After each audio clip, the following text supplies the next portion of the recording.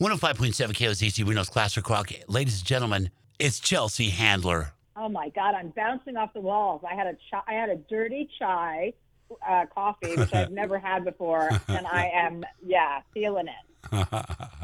Ladies and gentlemen, Chelsea Handler coming to town here in Reno. And it's such a pleasure because I'm such a big fan. You're one of those enduring characters. It's just, you're more than just a funny person. And with the Vaccinated and Horny tour coming to town, it's just all about you and geez, all that you are. And let's talk about you being an author really quick.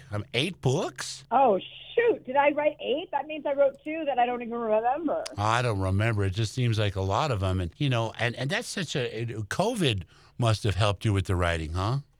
COVID helped me with my writing for my stand-up. I had a lot of good material from being stuck in my house for so long. First, my sister invaded my house with her 3 adult children because I had more space. And Yeah. I've worked very long and hard to remain childless and single for most of my life. So for her to kind of invade my space and bring those children with me was like a real punch in the gut. So I ended up putting my house on the market and moving into a smaller house to avoid that ever happening again. I just got tons of material from being alone for so long. It was the first time I was in charge of my dogs without my housekeeper because she's basically like they think she's their birth mother and that I'm some au pair that comes strolling through the house every 3 weeks. So I had that. And dating during COVID, I had to get my own home health COVID test. Yeah. Where I would interview potential prospects in my backyard, and I'd give them a nasal swab when they got there, and then talk to them for 30 minutes.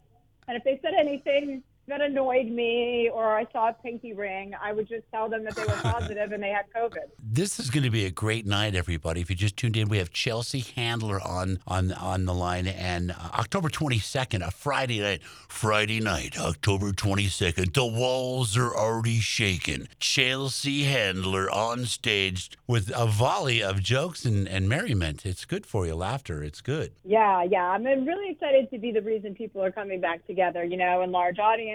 I'm really excited to bring the funny and to make sure that people are, this is a good time for togetherness and humanity and to remind people all of the things that we have in common rather than all the things that we don't. And laughter is the best medicine. And if we can't laugh about the last 2 years of our lives, then, we'd be crying. When you get on stage, you just let it loose. No one will ever be in the audience saying to themselves, I wonder what Chelsea's thinking.